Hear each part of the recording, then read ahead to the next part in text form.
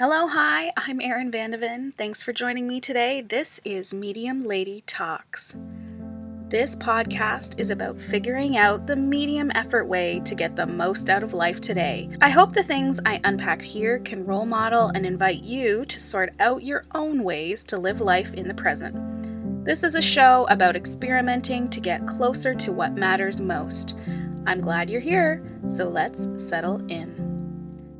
Hello, hi, and welcome to episode 14 of Medium Lady Talks. This is Medium Lady Talks about your summer reading pile, and I have an amazing guest today, my friend, Allie Oppenlander. Am I saying that right? That's it. Yes, oh, you are. Thank goodness. Allie Oppenlander is my friend of a friend who's become just a friend. Allie is an avid reader, and she is always sharing awesome recommendations on Instagram. And I thought I would invite her onto the podcast to talk books for summer, what you might want to think about reading that is probably not going to be on any summer reading guide. Some books that are kind of maybe on the back list. But first we'll start. Allie, welcome. Welcome to the podcast. I'm so glad you're here. Thank you so much for inviting me. This is very exciting. Good. And you're in your backyard and there's beautiful birds in the background. So this is going to really feel like a really super laid back chat in our garden.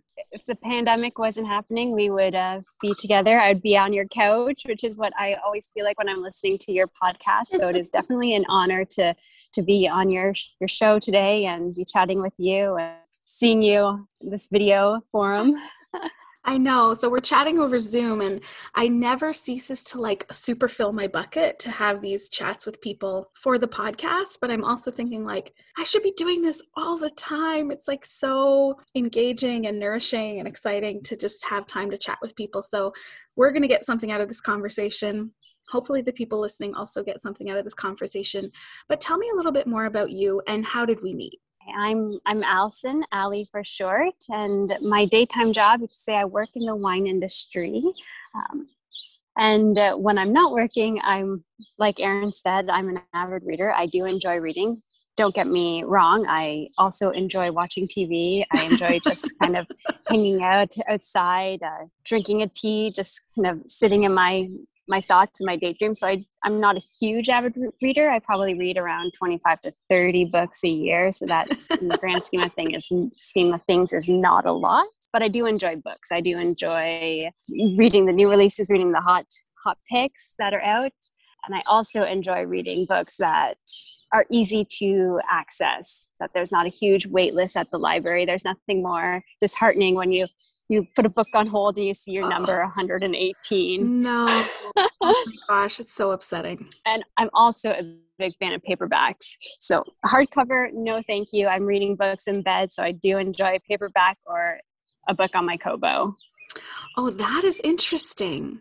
Yeah, I don't think about that very often because I usually just take whatever I can get from the library. But you make a really good point about the tactile experience of a paperback, especially in the summertime. In the summertime, when you're going to be taking that book wherever you're going to go, mostly outside, you want something lightweight and bendable. Exactly. Yeah, that's interesting. Or the Kobo. Or the Kobo. The Kobo is great at nighttime. I read before bed. My husband, when it's bedtime, lights out, but I want to read before I go to bed. So the Kobo is nice. It has that light in the background so I can read, but my night table light is off. So it doesn't disturb him, but I can still read a couple of pages before it's bedtime for me. I love that. I don't own a Kobo, but I do read a lot off of my iPad. And I do like tactile books. You and I share a particular love of the library, the public library.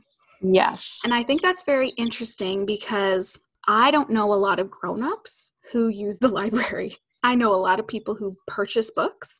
Whenever I recommend a book or I talk about a book, the odds are 80% of the time I got it from the library, not from spending my own money. And I don't know, there's something since I started having kids, but maybe a little bit before that, is I started going back to the library and I stopped buying books that I just ended up decluttering here and there and everywhere. Tell me about your love of the library. I love the library. I love that it is a place that is accessible to anyone and everyone.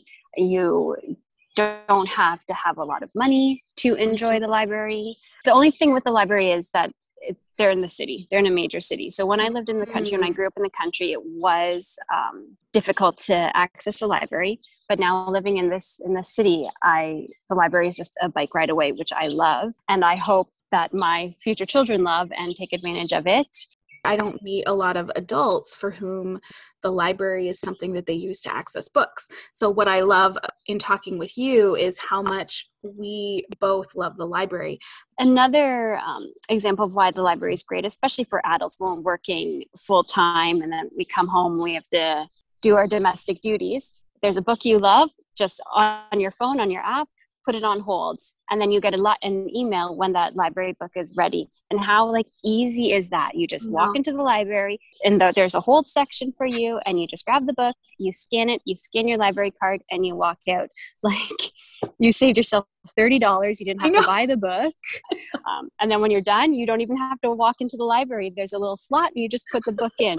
So it's so easy, and we're all so busy, but when there's a book recommendation in the paper, on an Instagram feed I see, the first thing I do is I take a screenshot of it, and then I log into my library account and I put it on hold.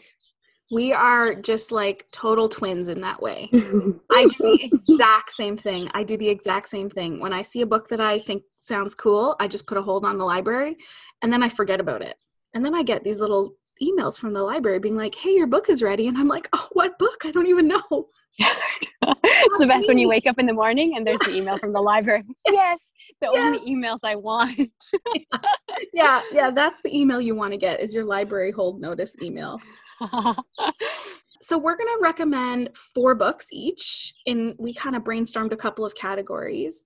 The first category is your reading sweet spot. Now, I kind of make fun of myself a lot when I talk about books, because one of my sweet spots is young adult fantasy fiction with a female heroine. I love to read these books as a palate cleanser, as a, escape from my real life, as an opportunity to read really quickly, read in a really fast-paced kind of consume a plot in a really quick way. And I'm really curious to know from you, what is your reading sweet spot? Do you have a reading sweet spot? Oh, yes, I do. It is contemporary romance. Oh, and I know, growing up, I was like, romance, who reads romance? But I'm all about contemporary romance. So relatable heroines. The world in these stories, they closely mirror our worlds. There's a conflict between their work life and their dating life that needs to be resolved. These women in these novels, they are not swept away or saved by a man, although there is that happily ever after. These are stories of the relationship the heroine has with herself, and how these relationships that they have with themselves is what sustains them, not a relationship with a man, with a partner. And how did you come to the romance category? Because I know I have read maybe 1 or 2, I guess, contemporary romance novels. I have not gotten bit by the bug yet, but I'm 100% going to read whatever you recommend next, first of all. The second thing is when I was growing up, I would go to a friend's house, or my great aunt, for example, had this cottage, and at the cottage she had an amazing bookcase, but the majority of the bookcase were bodice ripper romances. No, they're not Harlequin. I would go and just look at the covers of all of these books and be like, whoa, Auntie Claudette, you've really got a very voracious reading life. I can't even imagine what's in these books. My little 9-year-old brain was exploding. Tell me about the romance genre is massive. It is massive. And yeah, it's women are afraid, I think, to admit that they like the romance novel, the romance genre, and I'm not sure why that is. Maybe because we read to escape. What are we escaping from in our life? Are we not satisfied enough? Are we not happy enough in our own romantic relationships that we need to go to a book and read it in a book? I don't know. I don't know what put me down the path. Maybe it was it probably was an Instagram book that someone posted and I was like, oh, the cover looks great. It's not a Harlequin romance cover. It was just a drawing. And I don't know. I don't know, they're not like 50 Shades books. These are books with strong female characters. Yeah. They are diverse. Yeah. They're not just like heterosexual relationships. There are relationships with other women, with other men. And the characters are flawed. Like the women are flawed, the men are flawed in these books, and it's all about finding themselves first, and then the partner complements them, helps raise them up. Yeah, who wouldn't want to read about that? So if that's your reading sweet spot, Allie, what is your first book recommendation? Get a Life, Chloe Brown by Talia Hibbert. Came out in 2019. It is a paperback. Okay. And it is the first book in a sister's trilogy. Oh, okay. And a little bit of like a quick synopsis. Yeah. The heroine is 31-year-old Chloe Brown, and after a near-death experience, she decides to reevaluate her very safe, cushy life. So she sets out, she makes a list of goals that she needs to kind of achieve. Mm-hmm. And they're like, a couple of the goals are move out of her parents' place, ride a motorcycle, do something bad. Oh. So she moves out, she gets this beautiful flat, and one of the main characters in this flat we meet is Redford. Redford, of course, is a good-looking guy, and there's chemistry between the two. Fun banter back and forth, and then it kind of just evolves. Redford is a flawed character, and Chloe's a very unique heroine. She's not your typical heroine you'd think of when you think of romance. She has a chronic illness. Oh, that's interesting. She has fibromyalgia. Yeah. And they talk about that a lot in the book. She's a woman of color, mm-hmm. and she's also a curvy woman. So that is what's really refreshing about this this novel, is that the heroine is not your typical rom heroine. Mm-hmm. She's a woman of color who has curves and is dealing with a chronic illness. And in this novel, it is talked about a lot. And so would you say that you're recommending this as an opportunity for people to read about a non-traditional heroine, but enjoy more of a character-driven plot? Yes, and it's also with a romantic outcome. And it's not just like, this is not like your grandma romantic, like romance novel. It's like hot and steamy. Like Talia Hibbert bears no bars. Okay. I think I've heard but it's funny as well. It's funny. You're laughing at the characters. Like, you're like hoping, like you want them to date and enjoy each other's company. You're rooting for each other, and when things happen, you're excited for them. I've heard this term before, and I listened to a couple of book podcasts, and I really like this term, which I think they call them open door scenes, which is basically like the sexy times part of the book, I guess. Yes. Like I'm looking at you, Allie. I'm like, you're a grown woman. I'm a grown woman. This is a very like hard part to talk about, but we want to encourage you to pick up this book because of the sexy times in it, which you're going to enjoy and love. And who doesn't love that in the middle of the summer? Yes. Okay. So that's Get a Life, Chloe Brown by Talia Hibbert. Talia Hibbert. Okay. Now I'm going to tell you about my own book. So my reading sweet spot, I call them quadrants, and I sort of like have these areas where I put books in terms of things that I love to read, especially when I'm looking for an escape. And I think that's probably something that, like, if I'm going to recommend somebody put medium effort into listing the books that they want to read this summer, which I think is what we're trying to do, is to say, pick the books you want to read this summer now, and then just read those books on the list and block out the rest of the noise around reading lists and best of the year and perfect beach reads. Because if you pick the books you want to read, you're going to read those books. You're not going to get too kind of like overwhelmed with choice. So another quadrant that I have, which I haven't talked about very much, and actually I'd forgotten is a kind of book that I love to read, is what I'm going to call pseudoscience fiction, meaning science fiction that's just close enough to reality to be probable, but is not real. So books like Jurassic Park by Michael Crichton are a really good book that fall into this category. It's like, do dinosaurs exist? No, but if we pulled their DNA out of amber, they could exist. And I'm like, perfect. I'll buckle up for that. No problemo. I love that kind of stuff. I haven't read this kind of book in a really long time, but the book that I'm going to recommend is called Into the Drowning Deep.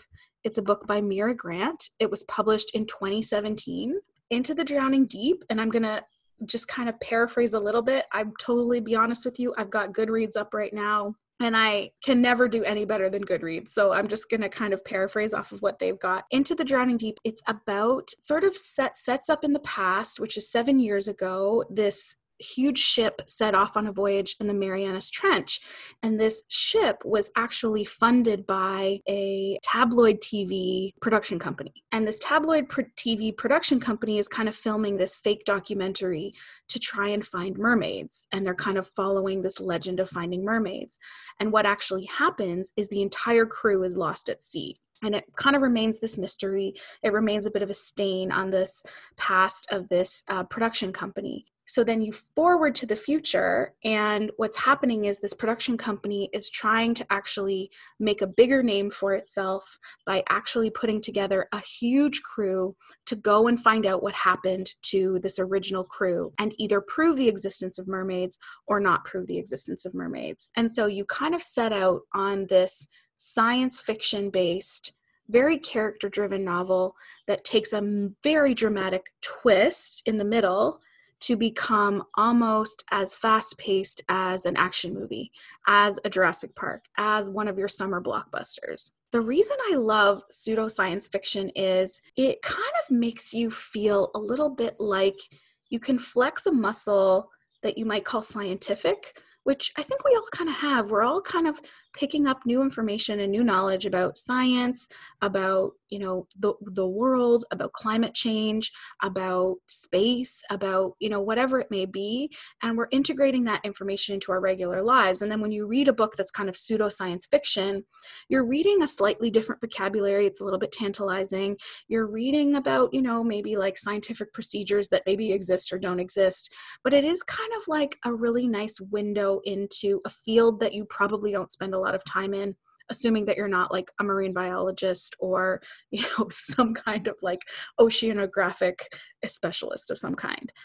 So I really love this book. It was a little bit longer than I needed it to be personally, and it is a hardback. So that was not maybe falling into the Allison preferred mode, but it's probably definitely available on Kobo. This book is written by a woman. The main characters are female, and the plot is heavily driven by the choices that the women in this book make. There's a lot driven in the relationship of sisters. There's a number of different characters who are sisters in the book, and they're layered amongst one another. And there is a lesbian relationship plot line that's a really great and integral part of the story. So I feel like this kind of genre, this pseudoscience fiction genre, really is, by reading it from a female author and with these female perspectives, kind of took the content in a new direction and was just really refreshing to read.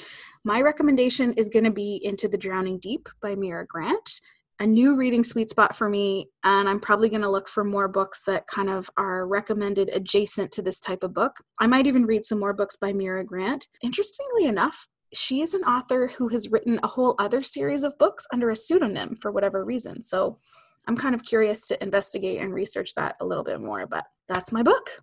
Adding it to my Hamilton Library holds. Very good.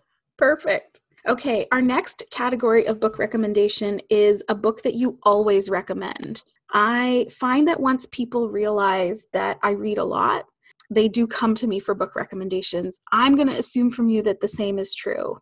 Is that the case? Yes. And it's always hard because everyone has their own taste when it comes to books. Like my sweet spot was the romance. Not everyone's going to want to read that. So it depends. Like if they're coming to me for what book they should read next, I'm assuming that they have the same taste in books. So that's what we're going with here, that the people who are enjoying this podcast have similar tastes. So what we're going to assume is that they're going to do the work to know exactly if your taste matches up with theirs. Yes. Right? Yeah. And you're going to unabashedly love whatever your taste in books is. So Allie, what is a book you always recommend?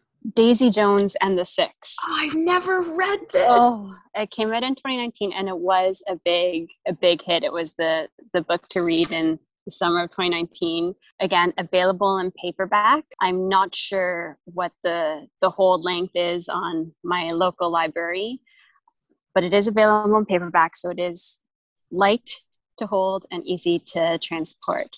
And I loved this book. Why? It's funny. Like I read this book in summer. So that's in the previous book I recommended, I read in summer as well. So I wonder if it's something to do with the season. And when people ask me for book recommendations, it depends on the season. If they're asking in summer, I'm giving them book recommendations that I read in the summer. It'd be interesting to chat about this in like winter. What are book recommendations in winter, and to see if just like our recommendations change. 6 months from now, we'll do it again. Perfect idea. I love this. What is your Christmas winter holiday read? Yeah. Guide? I wonder if our taste will change a little bit. Why did I love Daisy Jones and the Six? It was such a unique reading experience. I love this book. It's fictitious, but it's written like an oral history on a rock band in the 70s. So major like Fleetwood Mac, Stevie Nicks vibes. Also, if you're a fan of like Almost Famous, totally Almost Famous vibes. When I was reading this novel, it was totally like I was looking through it through sepia, like a sepia filter. Oh, I loved it so much. And I'll just pull up a book. Like it wasn't, the pages weren't like written like this, like paragraph. There were no like paragraphs. It was written like an interview transcript. So it was like I was reading a Rolling Stones interview. Interview transcript between the Six, the band members, and their relationship with Daisy Jones, who was a singer on her own and then became a singer with the band. And then the band eventually fell apart. Who's the author? Who wrote it? Sorry, Taylor Jenkins Reid. Yes, and she has a new book out.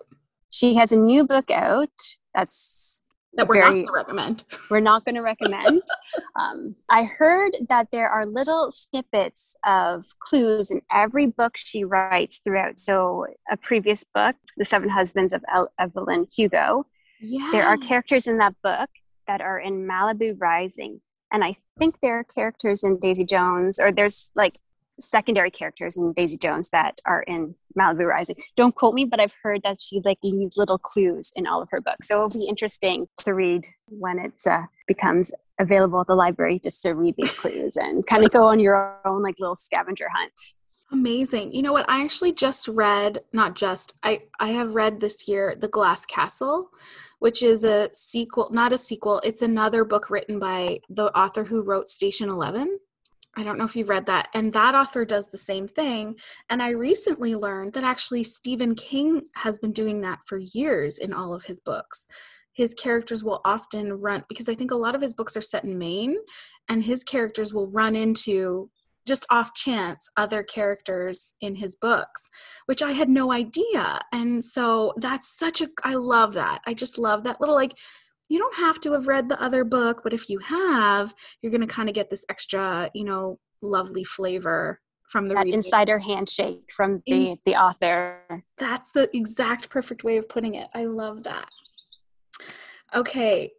The book that I always recommend is pretty old, actually. It's the oldest book that I'm going to recommend on my list. And that book is called Cutting for Stone by Abraham Verghese. This is a book that was published in 2009. This is a bit of a saga novel. It is pretty riveting from the moment it begins. It begins with the birth of these twin brothers. Their mother is a nun, and their mother passes away at their birth. And so they're sort of orphaned at their birth, and their father disappears. And it is based in Ethiopia, but translates across Africa and then into America later. These twin brothers sort of have this relationship coming of age in this environment where they're being raised by people who knew their parents. And so they sort of get raised alongside the knowledge of their parents, alongside this sort of haunting shadow of the past. And the twins are both very different, but it's very much sort of focused on one of the twins. It's told from the perspective of one of the twins. And it kind of takes this full circle moment with many of the characters. And I have read this book multiple times. I don't read a lot of books more than once, I'll be honest with you. And honestly, this was absolutely just like riveting. It's made me cry more than once. It really is a book I have never read anything like it ever again. I think it's kind of a one-of-a-kind story. If you liked books like The Kite Runner, I think it's probably like adjacent to that kind of story.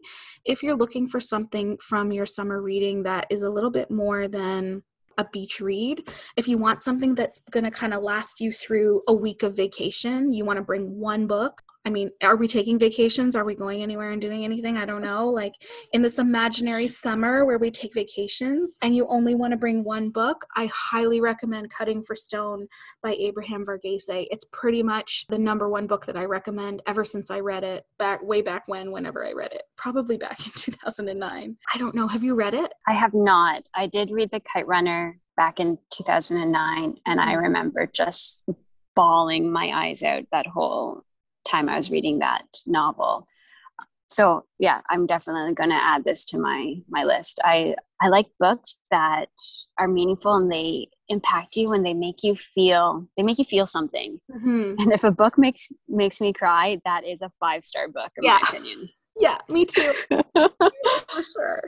For sure. Okay, we're on to our third book. We're going to talk about a book that surprised us. Allie, tell me about a book you read that surprised you, and why did it surprise you?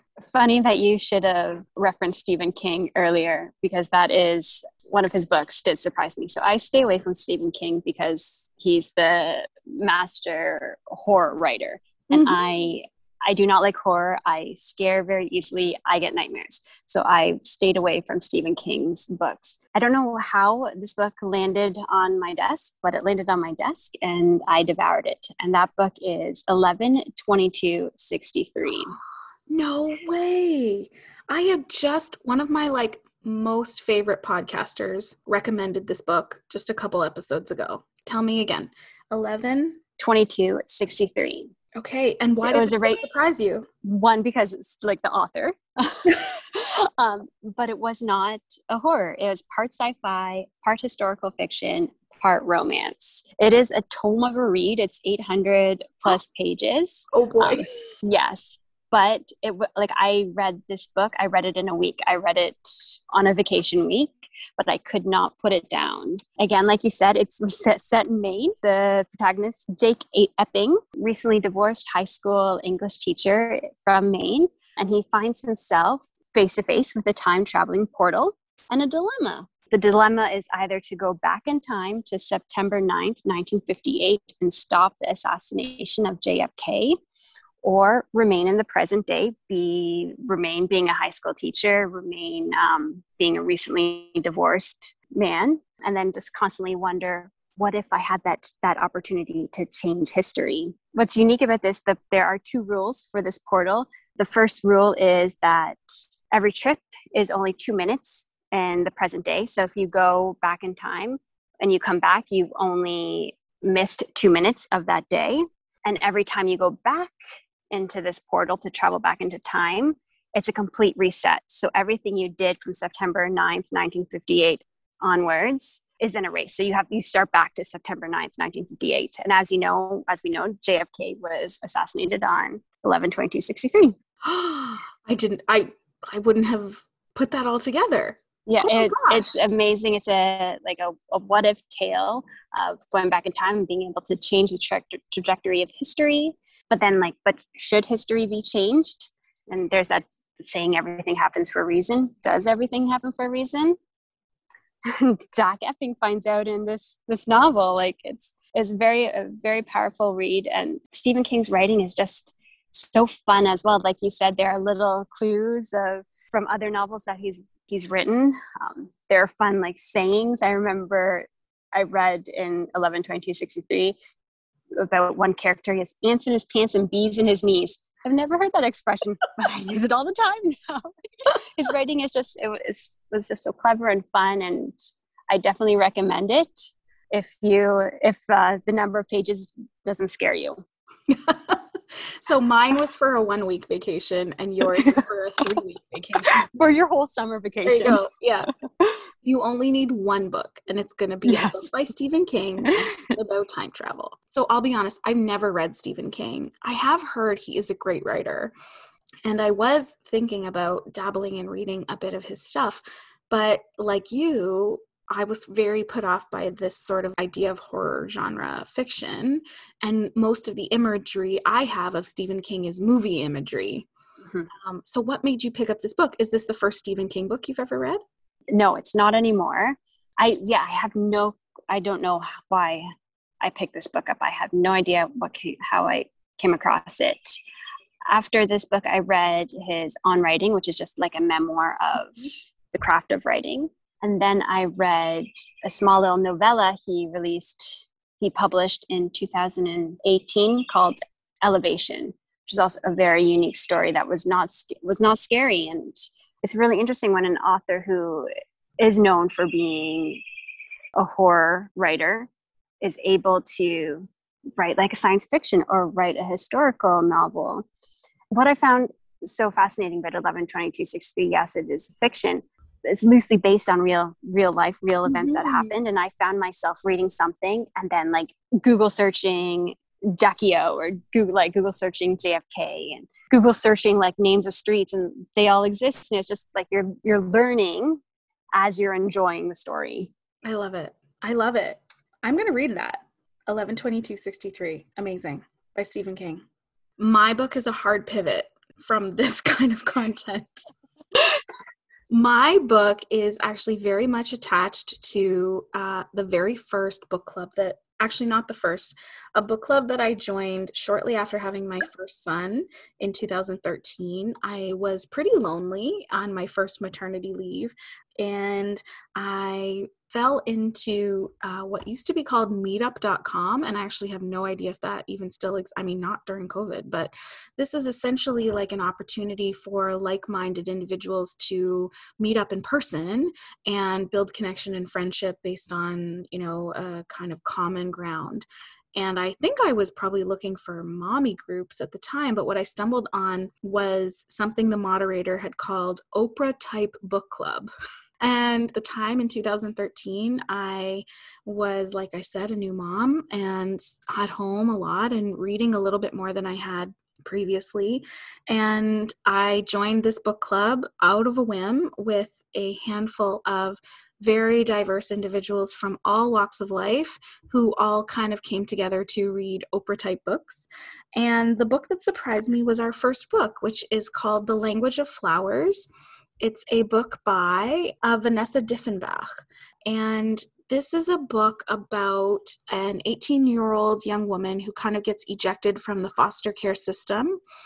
And what she finds is an opportunity for work with flowers, and finds that she sort of has this connection to build people bouquets or floral arrangements in a way that kind of attracts good energy into their lives. But of course, coming from the history that she comes from, she's a bit of a tragic heroine.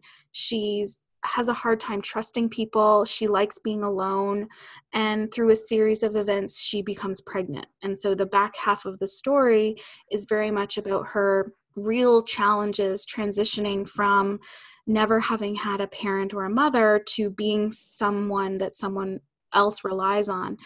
This book surprised me mostly because of the title, The Language of Flowers, and the start of it is very sweet. It starts off thinking it's going to be a very simple, straightforward story, and what happens somewhere in the middle is actually quite tragic and traumatic. There's a couple of scenes in this book that I will never forget of what happens to this woman right after she delivers. And she kind of doesn't have anyone in her life to coach her through early postpartum.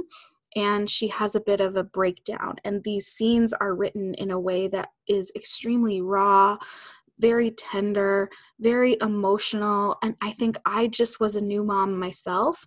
And I just did not expect this book to kind of sweep me off my feet and make me feel as related to this 18-year-old character who, you know, whose life looked nothing like mine.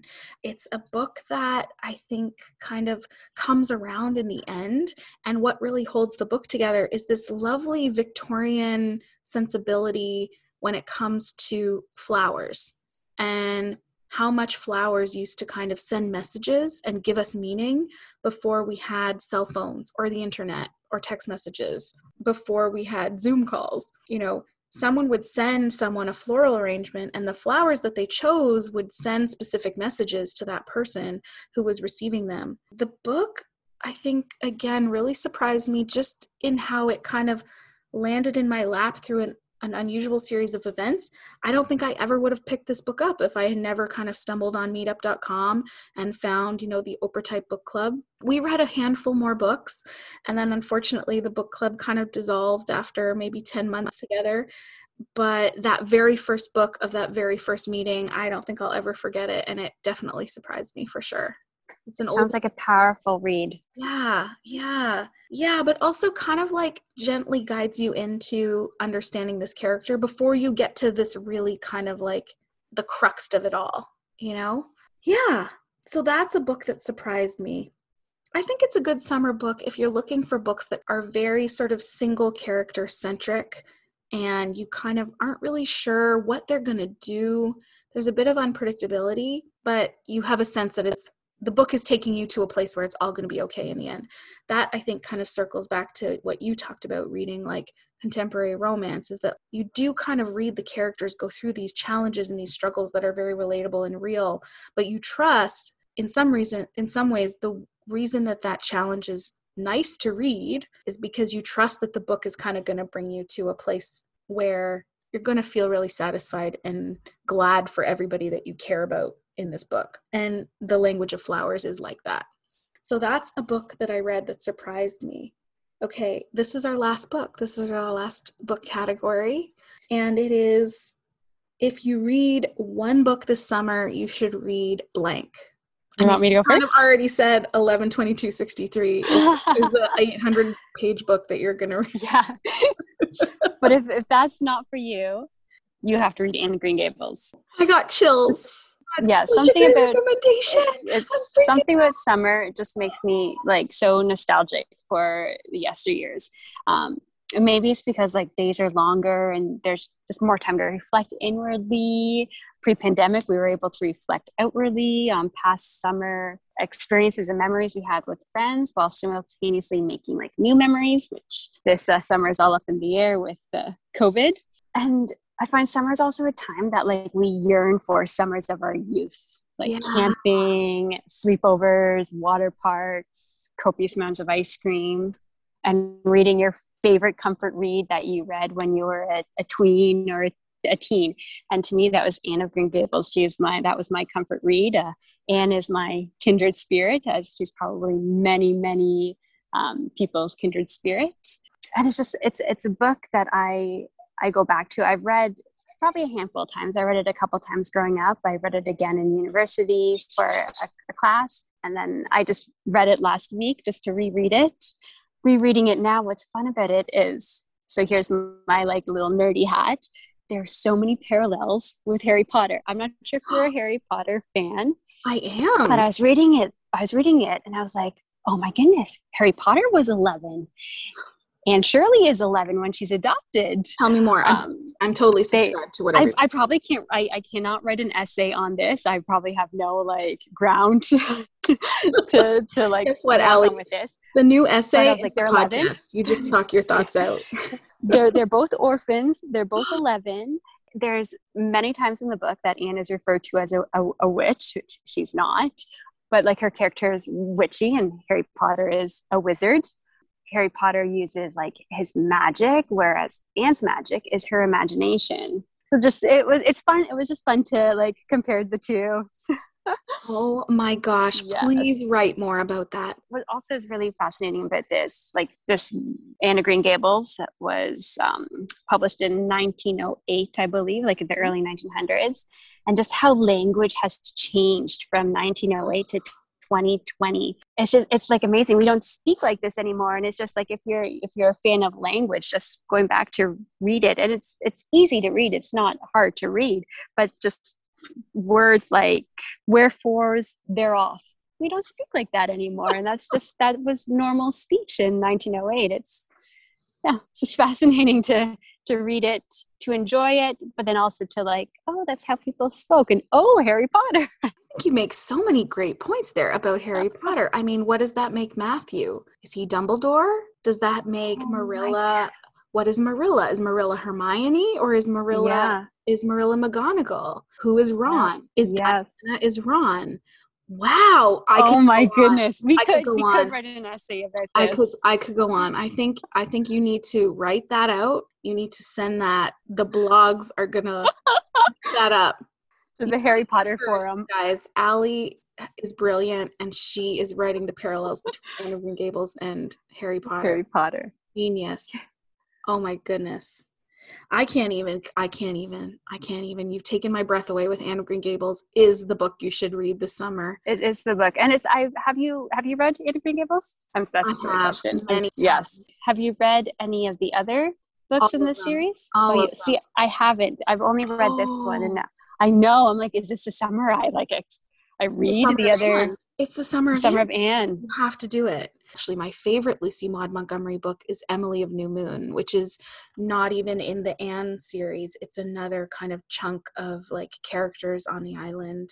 But anyway, they're all good. There's also a really good Anne of Green Gables, really focused on being a mother, which is also, I just find these things so interesting, right? Because I read most of them probably between the ages of 11 and 14, maybe not even, younger probably, and probably didn't really appreciate a lot of the things. Because when you read Anne of Green Gables and you're a kid, you're like, oh, and then they drank the raspberry cordial and they got drunk and that was really funny. But when you read it as an adult, you realize how innocent they were and the experience of the adults who find them and discover them, and how kind of like they're always kind of laughing at her a little bit. And I feel that way sometimes about my own kids, is I'm always kind of like, I have this middle son, Henry, and I'm always kind of like, where did you come from and what is coming out of your mouth? You know, like I can relate to the adults who would have been around Anne, but then also this sheer magic of just like, she writes these scenes, L.M. Montgomery, of like looking out of a window, and you could like, you feel like there's no way this child is living in the same world that the people around her are. You're right. That is her magic for sure. Yeah, it's a beautiful, I love it. And now like being a mom and relating to Marilla, just like having so much love for this child. And it's like, where did this love come from? And now like I can relate to Marilla as well. Like I was Anne growing up, and now I'm Marilla. Yeah. Oh my gosh, Allie, that is an incredible, incredible pick. Okay, well, I'm going to close with something that is not even remotely going to have the same nostalgia, but it is a great book. And many people listening have probably read it. And Allie, I think you probably have read this book too. My recommendation is Such a Fun Age by Kiley Reid. This book was published at the very end of 2019, so I'm probably stretching the definition of backlist a little bit, but this is a very striking novel from Kiley Reid. It's her first novel. It's a page turner. It has magnificent characters. It has great relationships, and it is very fast paced in a way that has you changing your mind about what you want to happen next.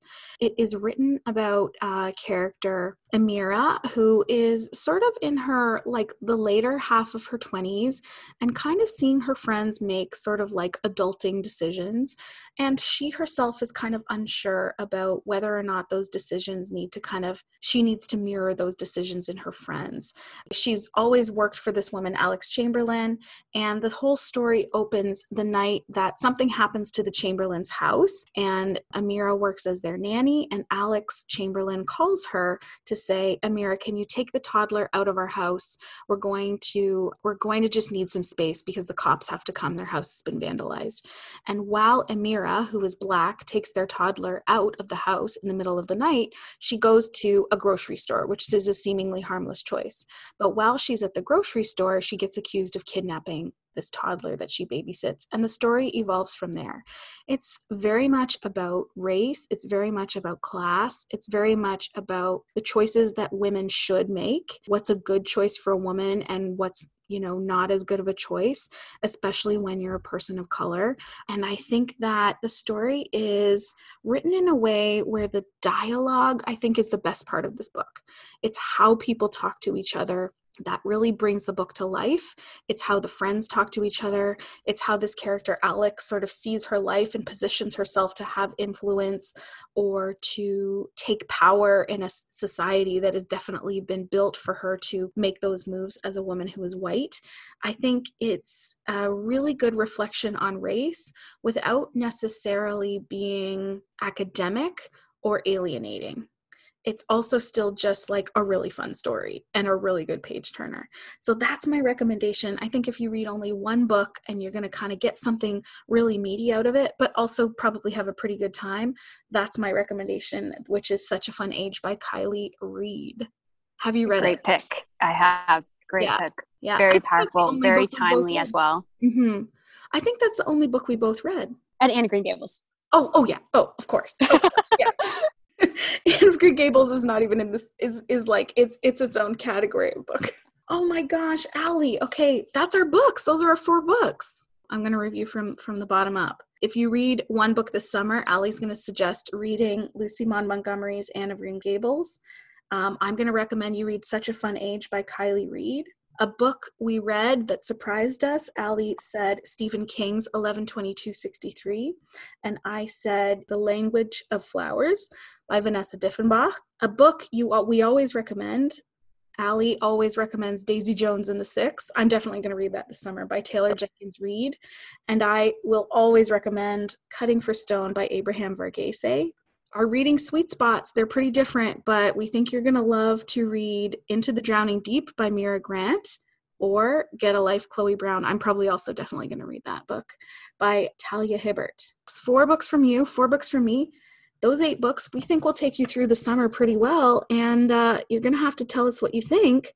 I can be found on Instagram. I'm at medium.lady over there. Allie, if people want to follow you, do you want to share your Instagram handle? Sure. I'm Allie Openlander, at Allie Openlander. At Allie Openlander. And we are very happy to have had you join us today. I think the bottom line, my message for people, Allie, is think about what you want to read for the summer right now. And don't feel like you have to follow the pressure of the summer reading lists. And take a page out of your book. Give yourself a permission slip to enjoy reading. Even if it's young adult, even if it's a graphic novel, there's no rules when it comes to reading. You don't have to read a certain book because you're a certain age. Read what makes you happy. Read what you enjoy. Summer's all about enjoying the moment. So enjoy what you're reading. Don't put pressure on yourself. Oh my gosh, I couldn't have come up with any better advice. Allie, thank you for coming on my podcast. How did it go for you? Thank you so much. It was wonderful. Thank you. Good.